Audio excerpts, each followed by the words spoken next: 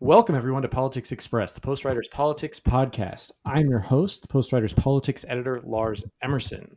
We are back this week as the GOP primary continues in another iteration of our ongoing 2024 Republican presidential primary draft.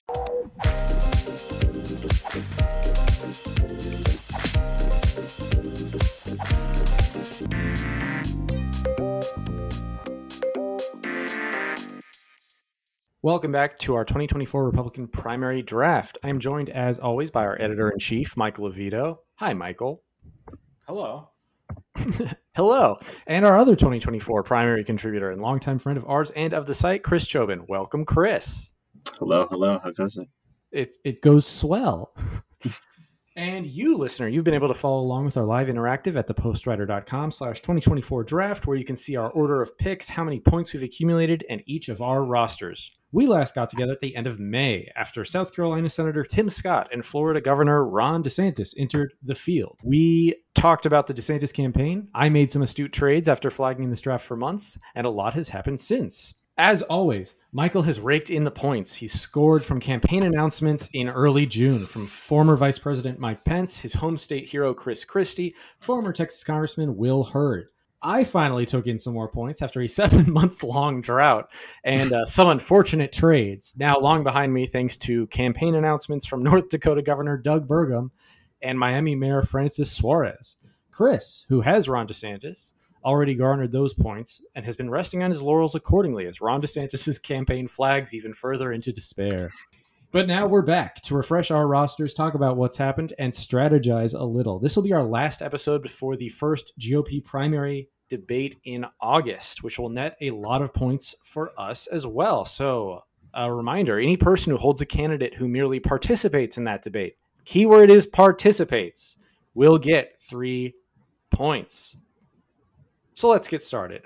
Let's actually, coaches, I'm going to have you all tell me about your brackets. Mike, you want to tell the people who you've got and how you feel? Right. So I have 30 points right now, and the reason I have 30 points is because of my 8 players, if you will, of my 8 candidates. 7 of them have announced, one of whom I picked up after he announced. I have former Vice President and resistance icon Mike Pence. That's my joke. I have former UN ambassador and number 1 Kamala Harris hater Nikki Haley. She's basically running against Kamala Harris. She's basically like, I don't want a President Kamala Harris, and it's like, well, I got some good news for you then. Other resistance icon, our former Arkansas Governor Asa Hutchinson. I have anti-woke icon Vivek Ramaswamy. I have the would-be rightful Governor of California, Larry Elder.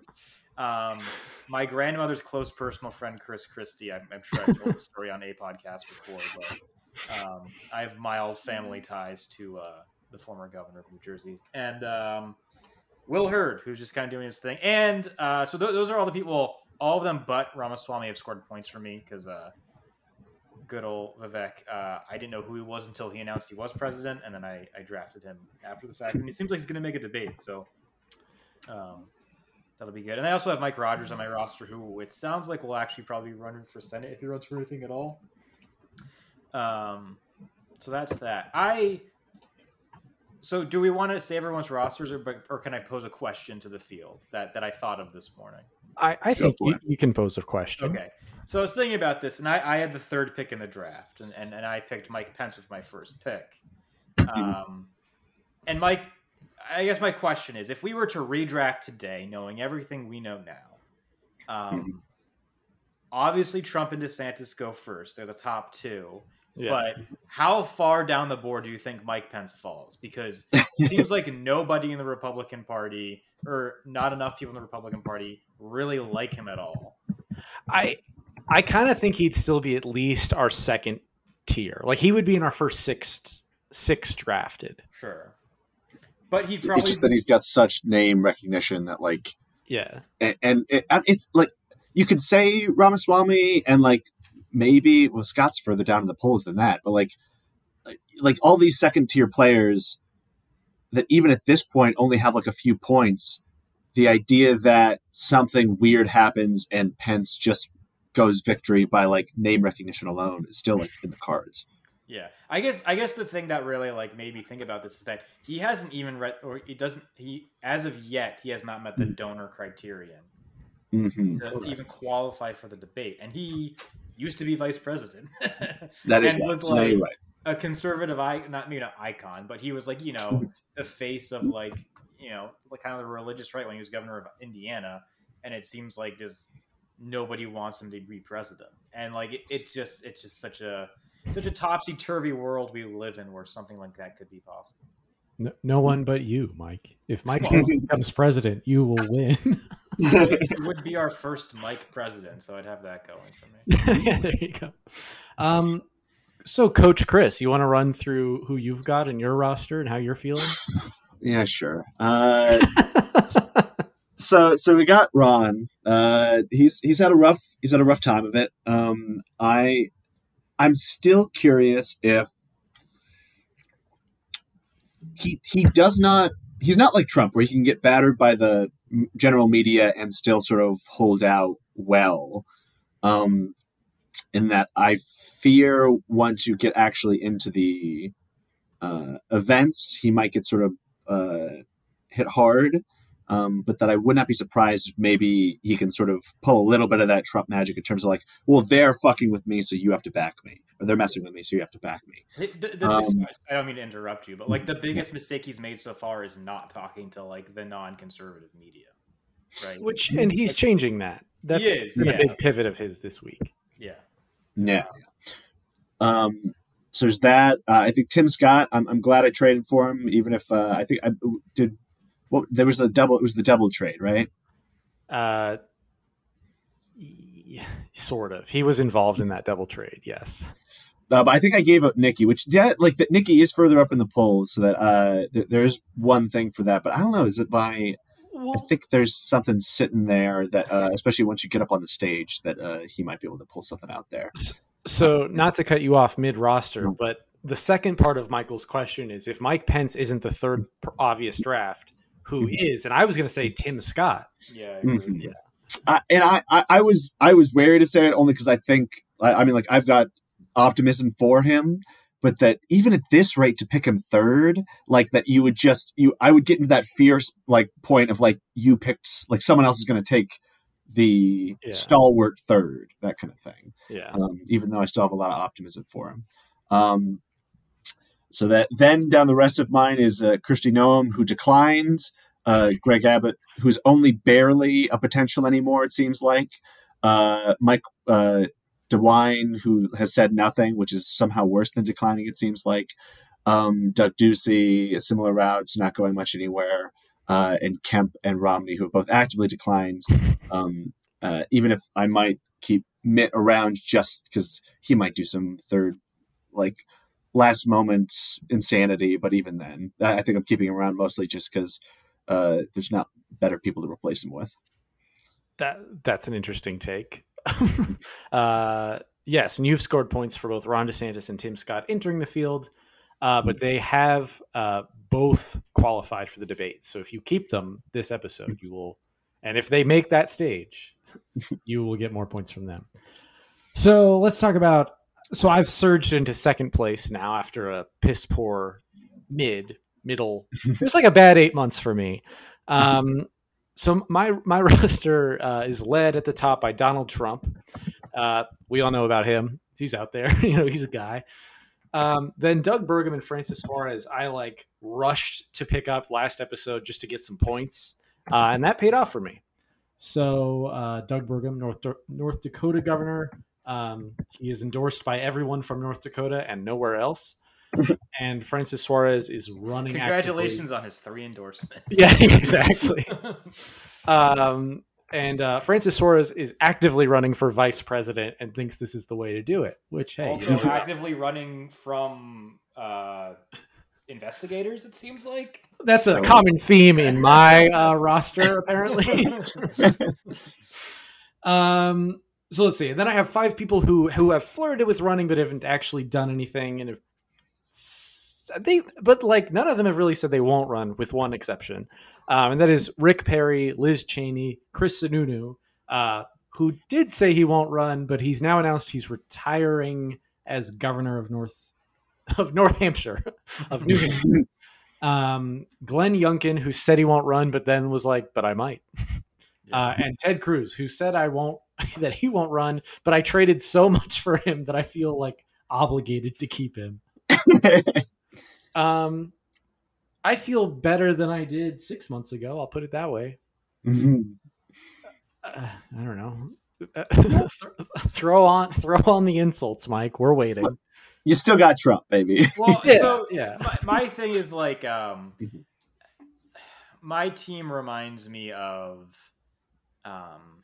maybe the let's see here, like the Atlanta Hawks of a few years ago, or maybe the San Francisco Giants of like 2021. These references are all lost on you, but basically, it is a team of like generally like no like true superstars, but like maybe one very good player and a couple other pretty good players who somehow just compile a lot of wins and end up as the number 1 seed going into the playoffs, but probably don't have the talent to make a serious run at a championship. It's kind of how I feel right now. Mm-hmm. Because as I mentioned with Mike, like I don't like, maybe Nikki Haley surprised, like Nikki Haley, I would assume stays in at least until South Carolina. Yeah. And where she and Tim Scott will just kind of like cannibalize each other. And Mike Pence, I mean, at this point, I don't even know if he makes it past Iowa, to be honest. I did see someone who like knows Iowa suggest that like he could actually be like a dark horse in Iowa, just because like, oh, really? The quiet conservative Christian from might the do well in Midwest. Iowa. Yeah, He has gone all in on Iowa too. Yeah. But it just seems like I don't know. It just feels like,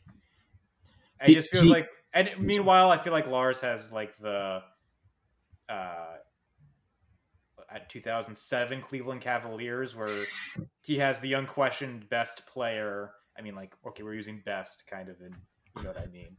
The person most likely to win the Republican primary. Yes. And then a bunch of other pieces that aren't really that good. But the difference is that you'll probably win unlike the Cavaliers.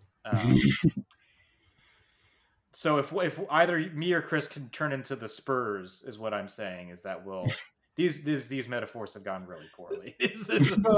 Well, I kind of like it. So I don't get the sports thing, but I kind of like where you're going, because I think that so Michael, if all these people stay in through Iowa, Mike, you will rake in like a lot more points than Chris and I have. Like you could end up with like 100 points over both of us. However, I think you have no one who stands a chance of winning either any of the first 4 primaries, with the exception of Haley, maybe in South Carolina, right? Mm-hmm. Where I think Chris's roster is strong, despite having the least points right now, is I think both DeSantis and Scott, I think they are inarguably the second and third best, not best, but most likely candidates at this point. I don't know. Yeah, no, I think that makes sense. It's they have a chance. I agree. And I think they'll DeSantis will make every debate. I cannot say the same for, I mean, Ramaswamy, you kind of have our dark horse there too. He could like make every debate too. I could see that happening. But I think as the debate standards like go up, a lot of Mike's bracket falls down and a lot of Chris's goes up. You know what I mean? Yes, I would agree. Just in terms of the ones that are already in the mix? Yeah, like right now. So right now, only 3 of the people in Mike's roster will have qualified for the August debate, assuming they attend.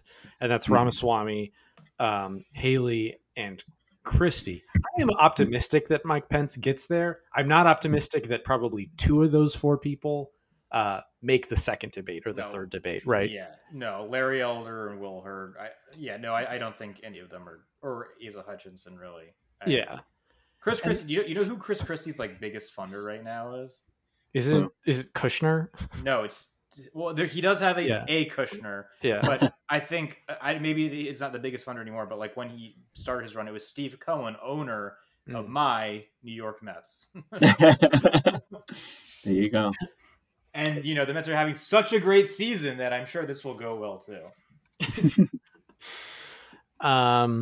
Yeah, I don't know. Any other cards on the table discussions? Like anyone want to heap some praise on a roster or lament the DeSantis' campaigns? I mean, I feel like we could probably talk DeSantis a little bit just because that's where everything is. Yeah, the most news has been, and like. But before we get to that point, though, Sure. I think, Mike, you did an incredible job. I know you're sort of aiming towards like having a bunch of people on the roster that were just gonna get it, but I think we were sort of trying to do that. But that to have to have that sweet spot between someone with enough ambition but not enough caution.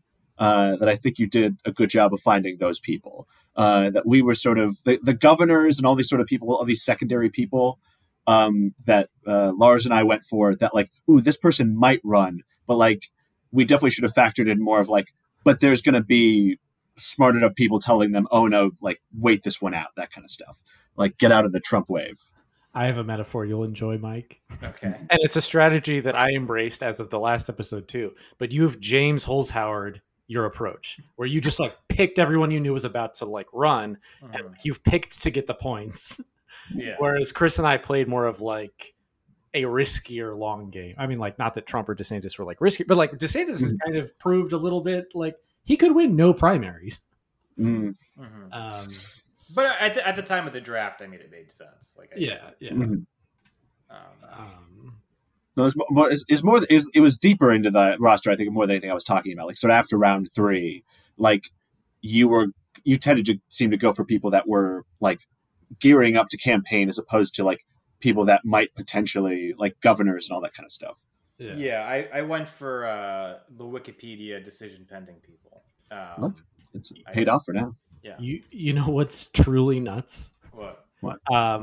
When we hit August, it will have been 2 years since we drafted all of our people. That actually is insane. We've been doing this for a while and changed our strategies dramatically. Okay, you wanted to talk about Ron DeSantis some more, Mike? Yeah, it's been pretty remarkable, right? I guess is kind of the only thing I have to say.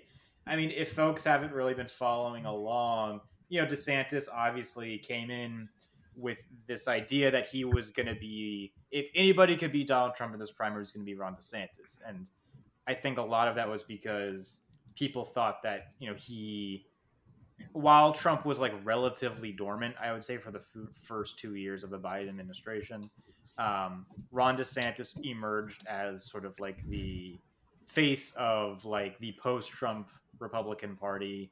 He was, he had a political career before Trump, at least I think he did, and he was able to kind of synthesize, like, do things that like the establishment Republicans liked while synthesizing the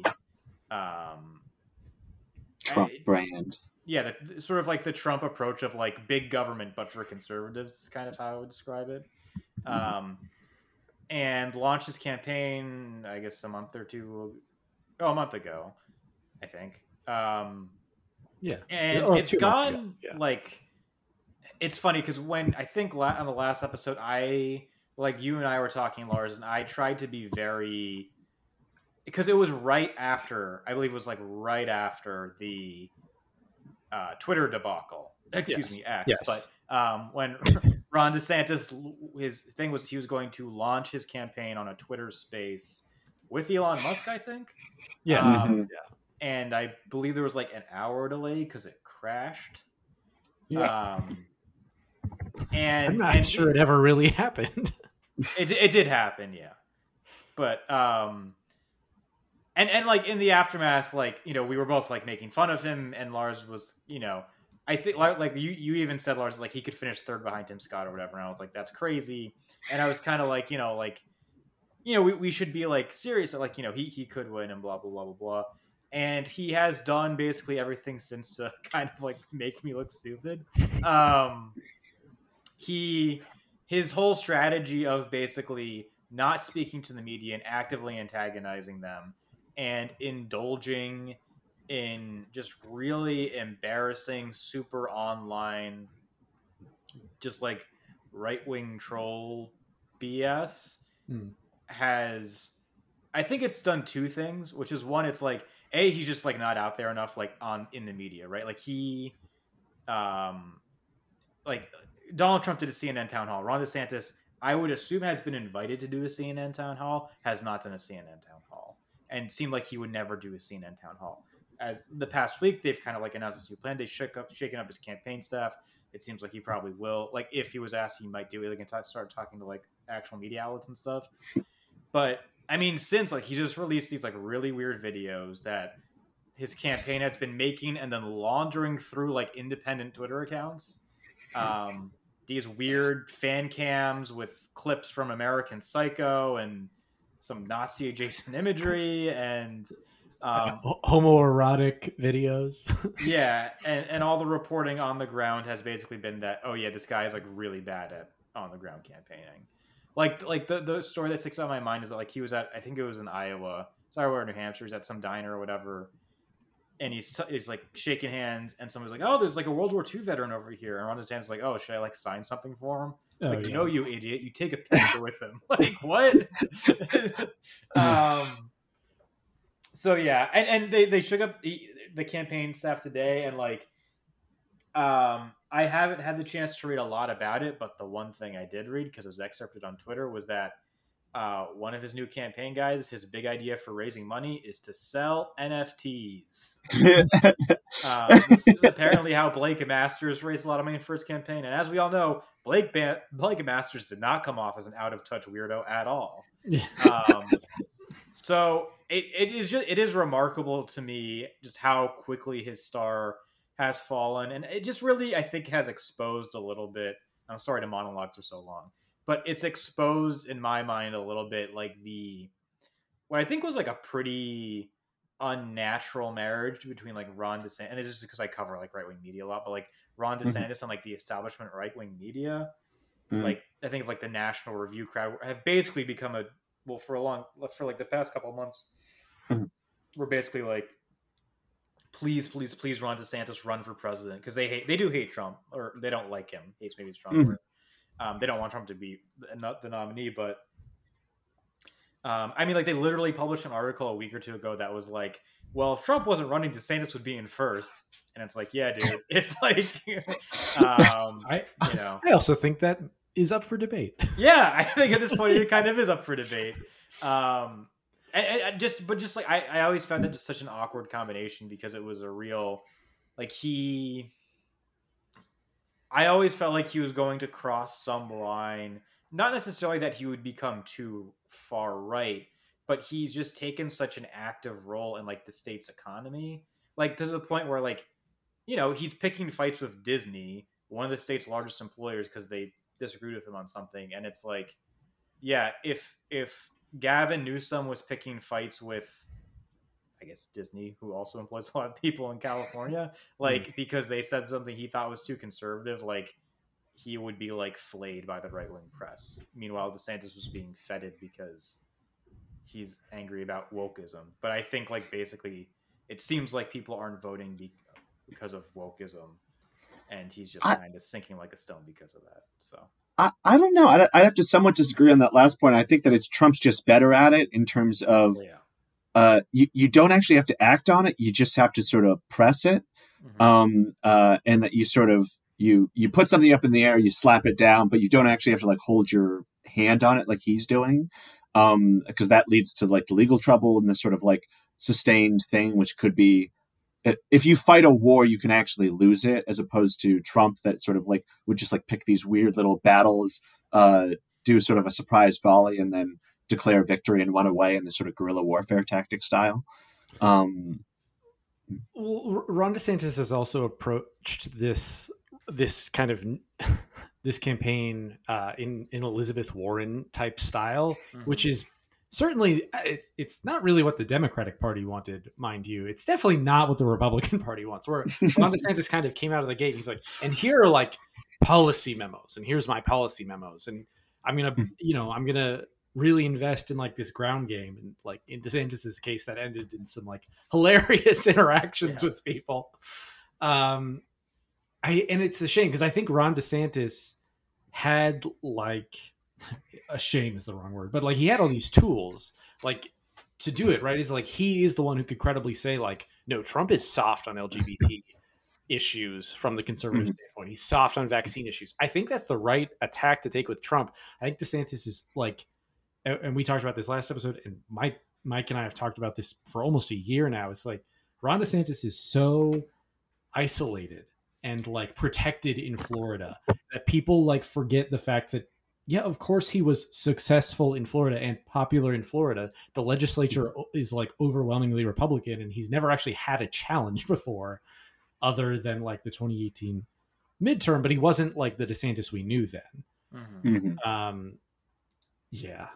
And to bring it back to like the Elizabeth Warren point too, I think there's parallels in the sense that it's like, yeah, like if you kind of looked at him on paper, then I think he is appealing. Like if you took kind of like Elizabeth Warren on paper, Ron DeSantis on paper, and you showed them to either party, like they could like see the future there. You know what I mean? And like why that might be like a good kind of investment. Whereas I feel like what's happened is that it's like when they've actually kind of put that into practice, it just hasn't landed with people. And I think there is a little bit of like with DeSantis, at least, I think it's just because there's a bit of like, to your point about like comparing him to Trump, Chris, it's like, I think with Trump, it's like, Trump doesn't like, I mean, this is going to shock a lot of people. Trump doesn't really like, he cares, but he doesn't really care what people think about him. Right. Like he just lets the criticism roll off his back a lot. He'll go after people, but it's not because he wants to prove them wrong. It's because he knows that going after them works, and it's kind of personally satisfying to him. At least that's my interpretation of it. Whereas DeSantis is like, no, like I'm going to prove that you are wrong, and I'm going to demonstrate how you're wrong, and all this stuff. And I think it just comes off a little just like whiner and nerdier. And that you then struggle to form a coherent ideology around something Trump made, which is sort of inherently unformable or unnecessary to form around. And it's if you try and make a solid foundation out of whataboutism, you sort of start to see these cracks of either things you don't actually want to do, or as soon as you say it out loud for sure, it stops being a dog whistle, and a lot of people can't quite get on board. Sorry, Lars, did you have a counter? No, I agree with all of this. The other thing I would just add to it, and I think I mentioned this in a previous episode too, is that like he is also just kind of living in 2021 a little bit, Ron DeSantis still, whereas like he hammers COVID and he hammers like wokeism, right? And like COVID, like I honestly just don't think anybody cares anymore, right? Like if Democrats, like outside of Steve Sisolak, if Democrats, and from a margin perspective but not an election perspective, Kathy Hochul, like if Democrats like were not punished in 2022 for like COVID, then like they're not going to get punished in 2024 for it, right?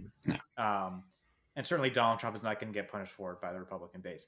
And then with the whole like wokeism thing, which I mean, like we can all agree is probably like pretty ill-defined and whatever, but like I don't like.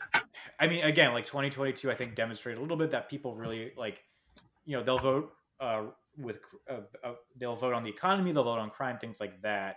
But I doesn't really see like that energy that in 2021 really seemed to govern like all these like unruly school board meetings did not really seem to translate at the federal or even state level when it came to flipping seats for Republicans.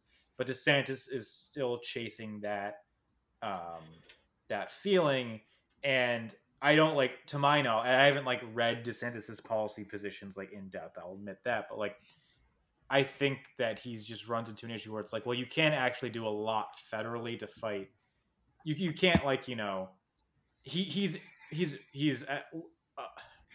a part of the party that now has people who want to dismantle the Department of Education, but also want the federal government maybe to like determine what can and cannot be taught in like American like state level classrooms. And that contradiction, I just don't think he has a good way to wrestle with it, and can't turn the like anti-woke thing into a coherent policy proposal that people are going to care about. So DeSantis has tied himself very closely to the Moms for Liberty group, which is something I've been kind of mulling and thinking and writing about this week. This is, the Southern Poverty Law Center has classified them as like a hate group, which they are certainly a fringe anti-government group. I think they're not the Klan, but they're not. There's a big spectrum of groups out there, but the idea here is it's a bunch of like moms who love liberty who were energized by this like school board. These school board meetings, critical race theory, like every boogeyman of the right in 2021. And DeSantis has like really tied himself to them, and a part of that is like there's some connection in Florida with like one of their leaders is also like a leader in Florida Republican politics. But it was basically founded by a former like Florida school board member who I think she lost a primary. The thing people don't like realize about this is a group that makes a lot of noise. Basically like 85% of Americans oppose banning books, like period. And the Moms for Liberty's like candidates do really, really poorly. Like they've only ever won like 1/3 of their elections that they've sponsored. And they run like school board candidates. Like these are elections people don't usually like follow or care about, I'm sorry to say. And there's kind of this thought, it's like, actually, this may be a huge liability for Ron DeSantis, is like when people learn more about these people, they're like, wait, they're not good. But we've beat the DeSantis has problems horse to death. So we will take a quick commercial break. If you're a fan of the Post Riders articles, podcasts, and projects, be sure to sign up for our newsletter. It's a once-a-week digest of everything we've worked on, what the site is up to, and other things we'd recommend each Monday. We don't believe in subjecting you to daily, annoying emails, but we do believe in keeping our most passionate and loyal supporters in the loop on what we've been up to. We know how inconvenient and annoying it is to have your inbox flooded with constant reminders and useless material. That's why we run a curated weekly newsletter that gives you a once-a-week scoop. New subscribers help us know how many people are reading and listening to our work and want to hear more from us. So go to thepostwriter.com/newsletter to sign up now. And we're back.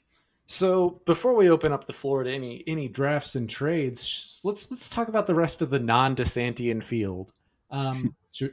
Trump, he's about to get indicted again. How do we think it matters?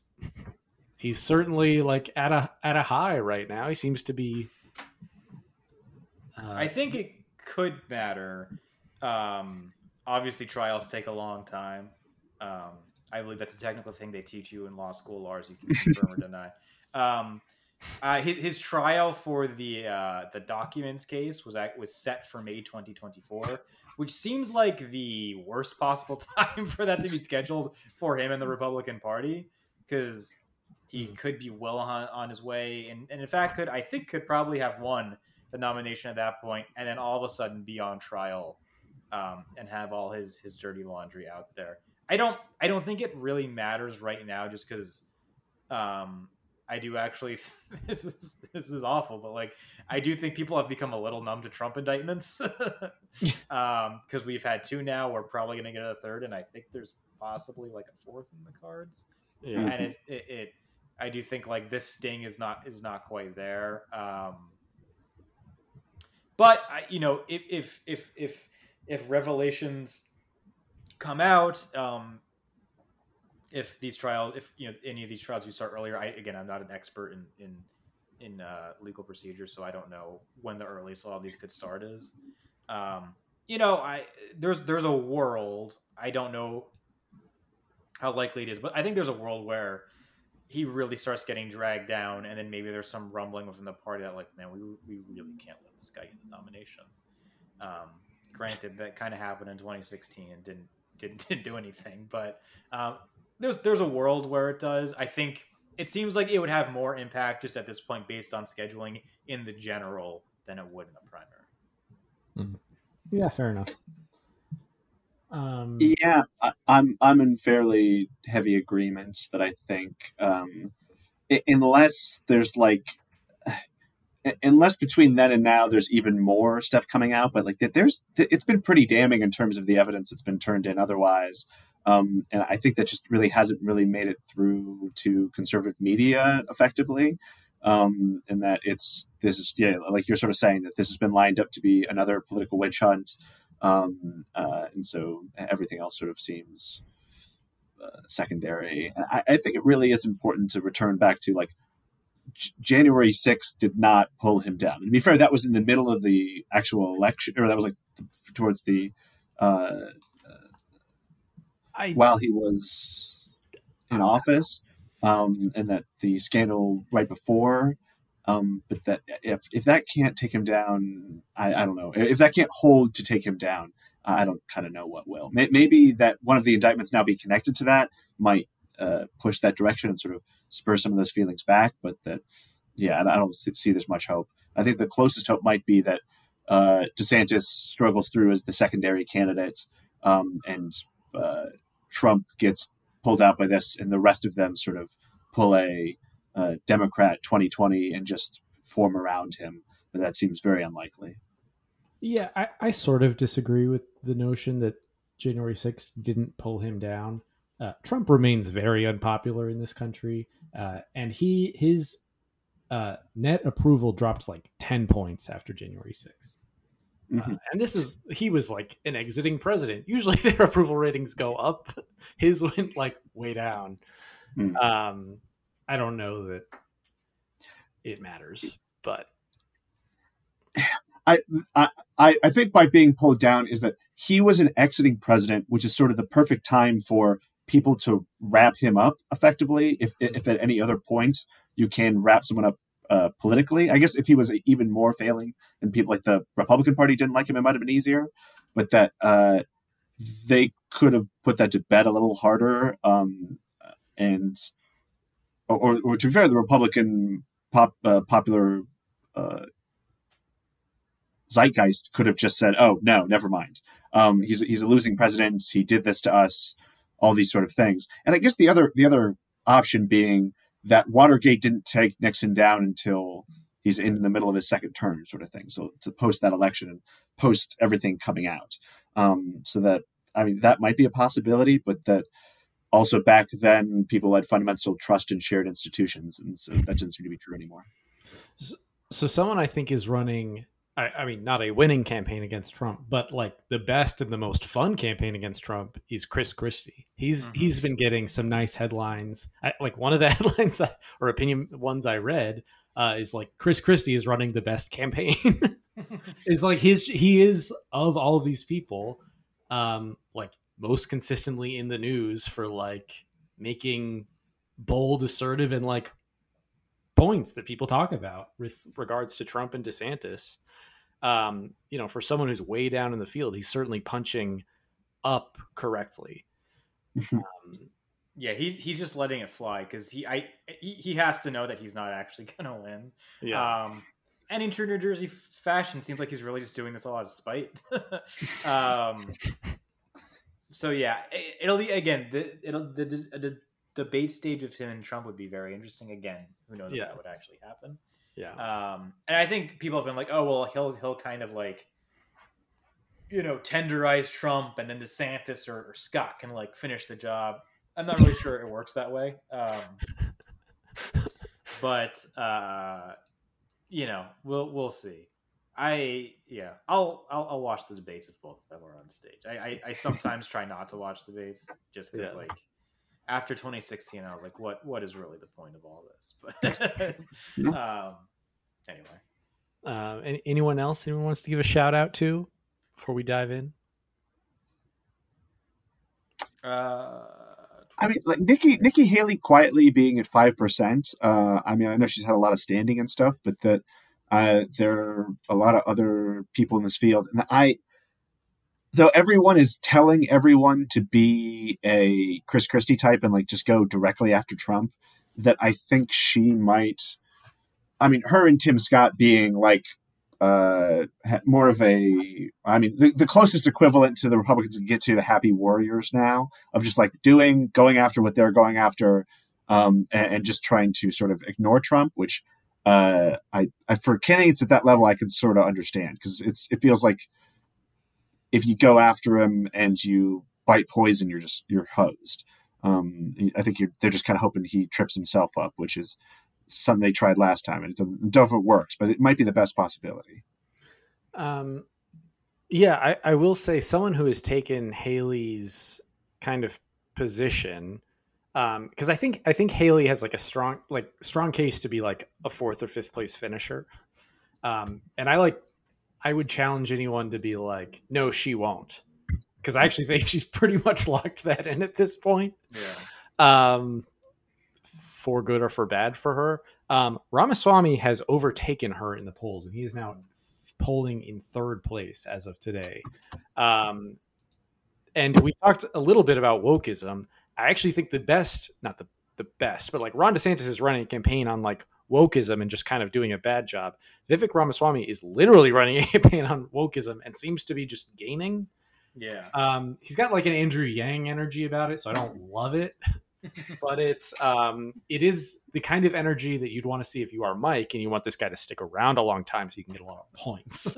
Yeah, let's be clear. I want to stick around purely for bragging rights. Yeah, well, I think one of the reasons, it's like what I think is interesting about him is that most of these candidates, with a couple notable exceptions, really feel like they're at the end of their careers. Like like Asa Hutchinson, there's probably nothing for him after this.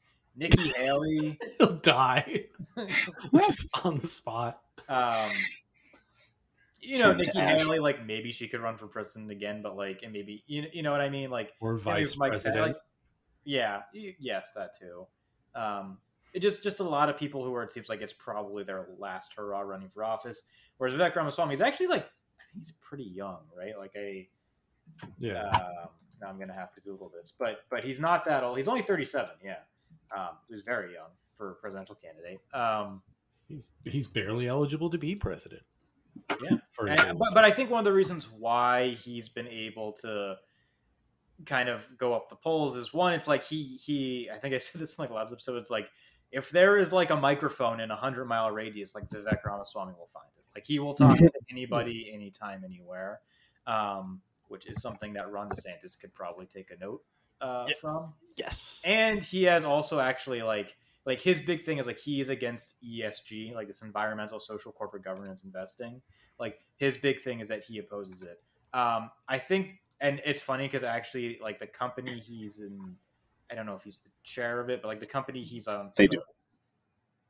What's that? Do they do it?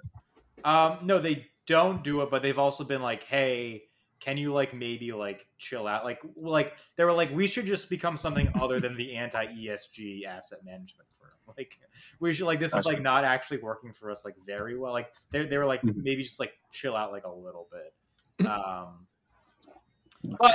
But it's like, but he is now not the only one talking about ESG. Like I'll admit, like I had not heard of ESG before Vivek Ramaswamy, and it seems like it's catching on with some other candidates on multiple levels, and like it could become like opposing this, which I mean, like Mike's about to digress, and I like where it's going. No, I just think it's I'm gonna digress, which is like I don't understand. Like, it just seems so silly to me. It's like let people let this is gonna be the most libertarian I ever saw on this podcast, but like let private corporations, as long as they're not like dumping toxic waste into rivers and like killing people, like let them do what they want with their money.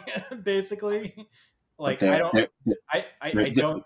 don't see any argument for this whole like opposing this whole ESG thing. I don't know, who cares. They're doing it for global warming, and they don't like that. They're not making the best money they could be. I think the argument is actually that like they're abandoning their fiduciary responsibility. Wow. The counter argument is it's hard to make money when the earth is on fire and your employees are dead. Well, exactly. Yeah, and I think the whole thing too. It's like, again, this is now a digression, but it's like the whole thing. It's like, yeah, like just imagine in like right after, like at the height of Occupy Wall Street, like just like being like a candidate literally going out and like, you know what we want? We actually like want these companies to like stop pretending to spend their money on good things. Like we literally want them to be as greedy as possible, even though this ostensibly like benefits you financially, like you like the voter financially as well. It's just so weird to me. I don't know. To connect it back to the episode, I struggle to see how it is a winning message for voters. Like I get how it's a winning message for Wall Street elites. Yeah. But I think it's another layer of the dog whistle. That you can't really say climate change isn't real anymore, but you can say this is fiscally irresponsible.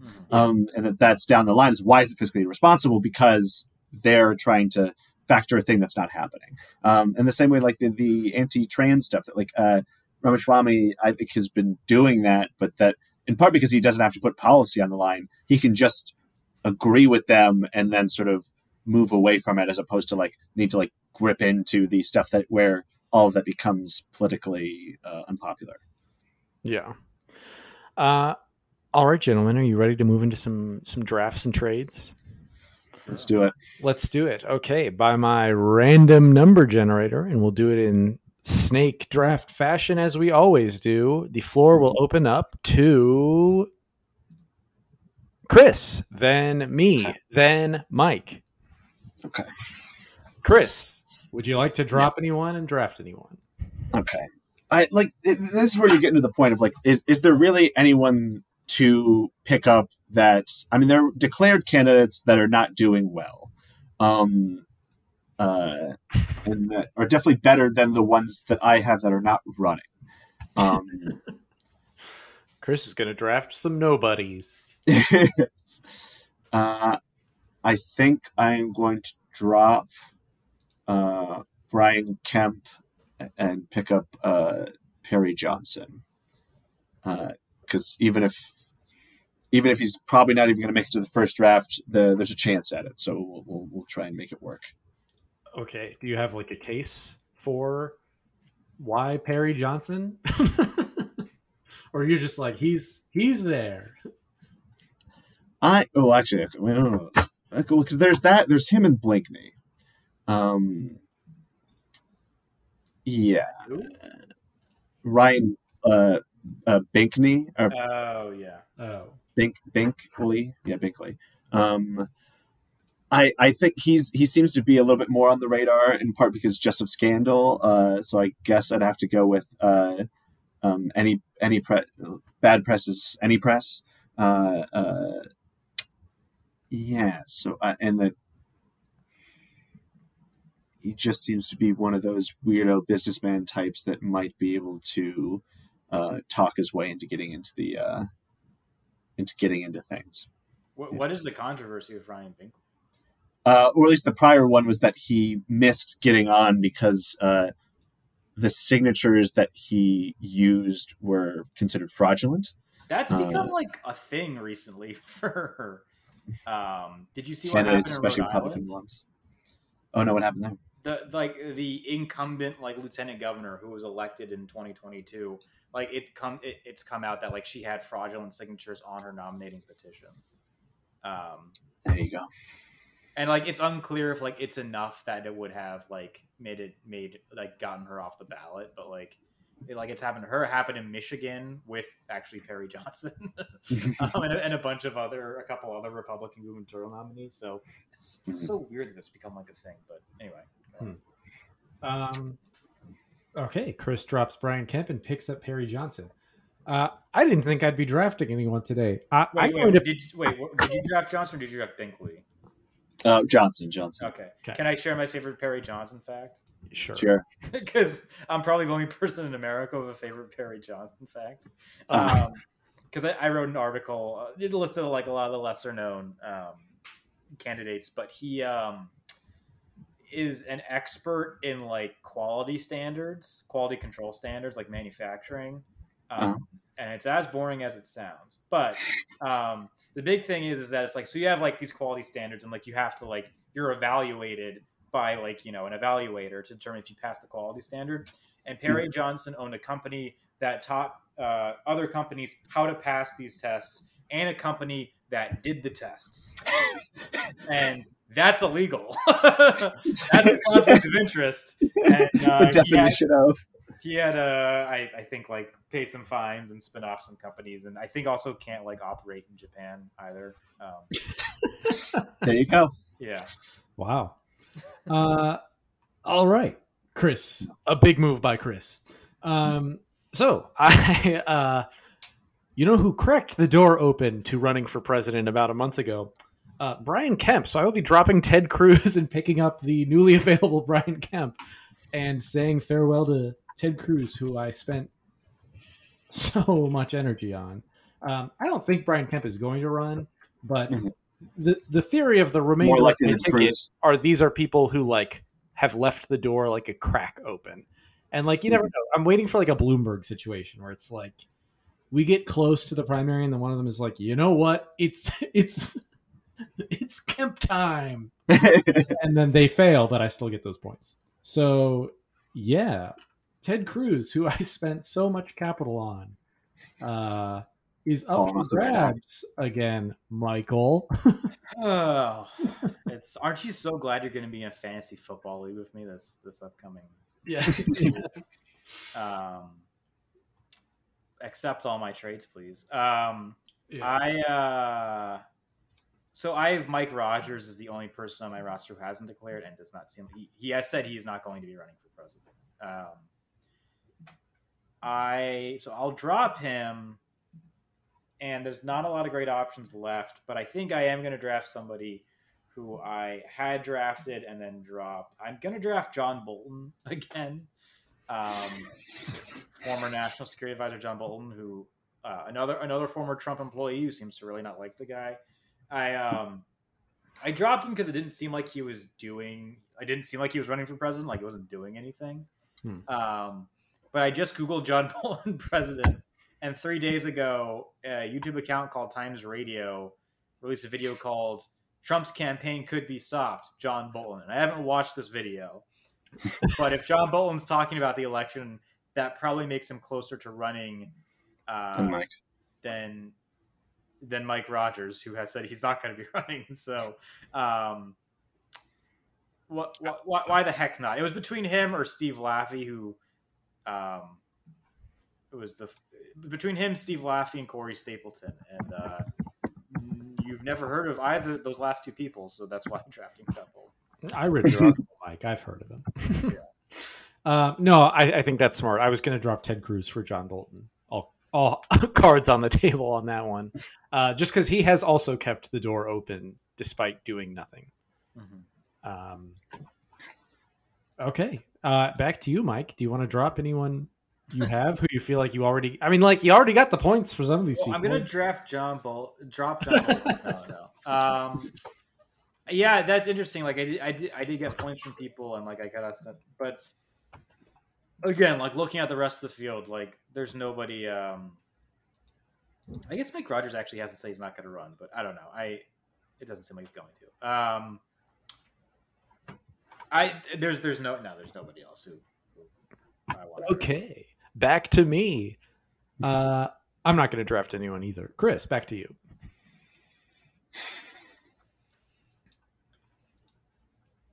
Chris is going to drop the juice.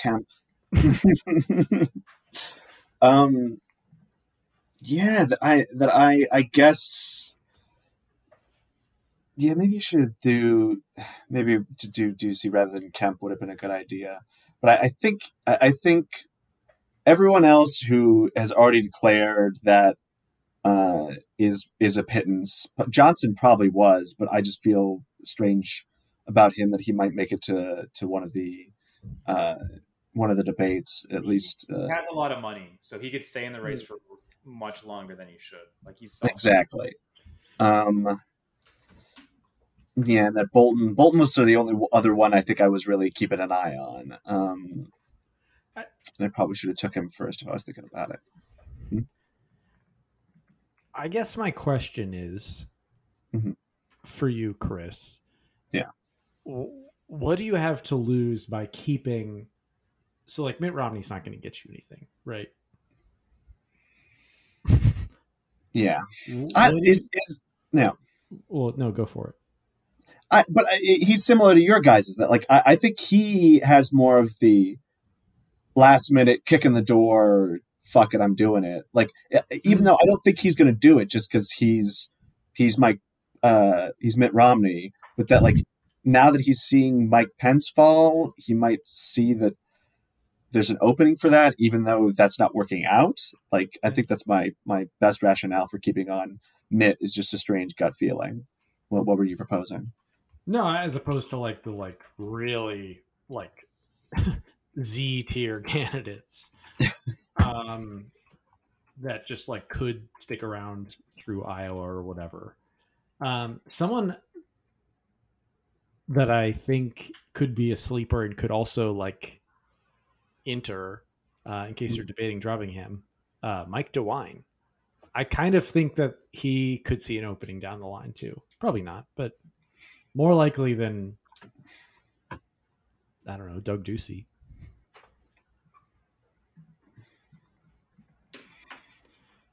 But I digress. Chris, are you dropping anyone?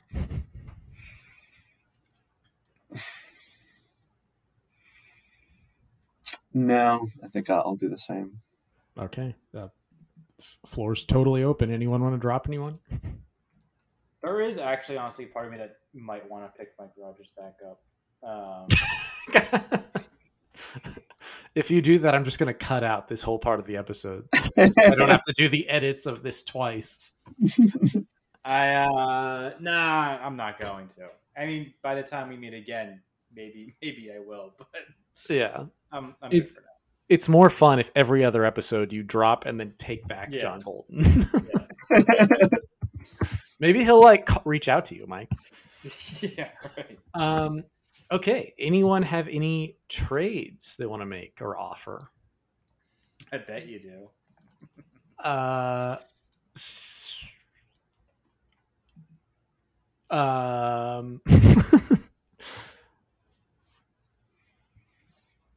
Mike, what would you take for Ramaswamy? Would you take Suarez for Ramaswamy? No. Would you take Suarez and Burgum for Ramaswamy? Nope. Are you sure? Yeah. Okay. You're really on. I would take. You don't think Suarez is going to make more points than that? That makes sense. I would take Trump for Haley and Ramaswamy. And Chris. You take Trump for all three of them? Yeah. I'll pass on that for now. Thanks. I'm gonna stick with the guy who brung me this far, and that is Donald John Trump. Would you accept a trade of Burgum for Christie? No. I want to offload Doug Burgum. I'd trade Doug Burgum for John Bolton. Ooh. No, because I think Burgum's going to make the first debate because he bought all those gift cards. Right. Yeah, yes. If you donated $1 to Doug Burgum, he gave you a $20 gift card. It was an infallible strategy. I did see someone on Twitter who did that and then gave the $20 to Joe Biden. That's funny. Anyone got any spicy offers? I mean, Chris, I think about giving you Haley, Ramaswamy, and Christie for Ron DeSantis. Ooh. That seems more fair. Mike's been doing some. Be honest, Mike. Have you been like consulting for DeSantis on the side? Tanking his value. Yeah. Bring him back up. I'd be. What does anyone want Scott? But I like Scott a lot, but I'm intrigued for something. I can't. Who would you take for Scott? I would trade you Chris Christie for Tim Scott. No, come on. I'd give you Doug Burgum and Francis Suarez for Tim Scott. I don't know. I don't think you've got non-Trump people that I would want Lawrence because it's mostly your back half is similar to my back half in terms of just like people with cracks open that probably ain't doing it. Back half and There's cracks. gotta I be don't a like better the way to say conversation that. No. But Okay. I'll keep thinking that way. I liked Mike's offer for Ron DeSantis. I'm just know, stirring it the seems- pot a little. I am, but like, see, it's a trade I would have happily made a month ago, Mhm. but I know obviously I just offered it, so I consider it. Mhm. Like I'm just negotiating with myself now. Yeah.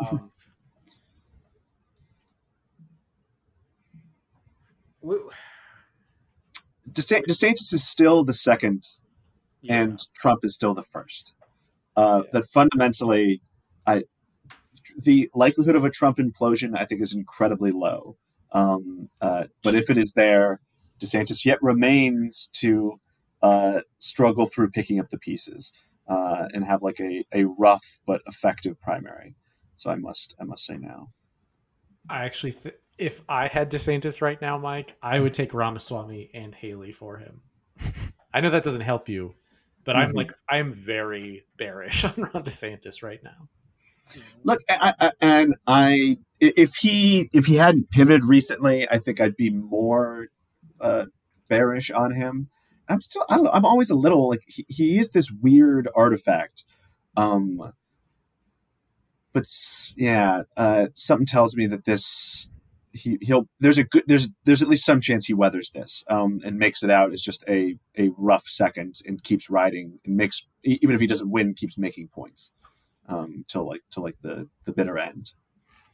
There is part of me that is tempted to offer Ramaswamy for Tim Scott, but I am tempted and not quite convinced unless someone Okay. the case. We'll see how he does in the polls the next few weeks and see if we'll make that trade later. Is that no one wants to make any trades? I don't think so. All right. Then we will end with that. Thank you for listening, everyone. Let us know what you think on... God, I still have Twitter in the script here. Please let us know what you think on like Instagram or something maybe at this point. You can follow us on Twitter at The Postwriter or via our email address, contact@thepostwriter.com, or find us on Instagram at the... Wait, what is it? How does Instagram... It's like the.postwriter. There we go. We love hearing from you. Tell us what picks we missed. Did we miss any? Tell us who you'd pick. Tell us whose roster you think is the greatest and whose is the worstest. We are a Postwriter podcast brought to you by thepostwriter.com. You can check out the stuff we work on, things we've written, our other podcasts, and more over there. We will see you all and each other next time. But until then, check out the results of this draft and the updates from this episode on our picks at thepostwriter.com/2024 draft. Thank you, Chris and Mike, for joining. Thank you, boys. Thank you.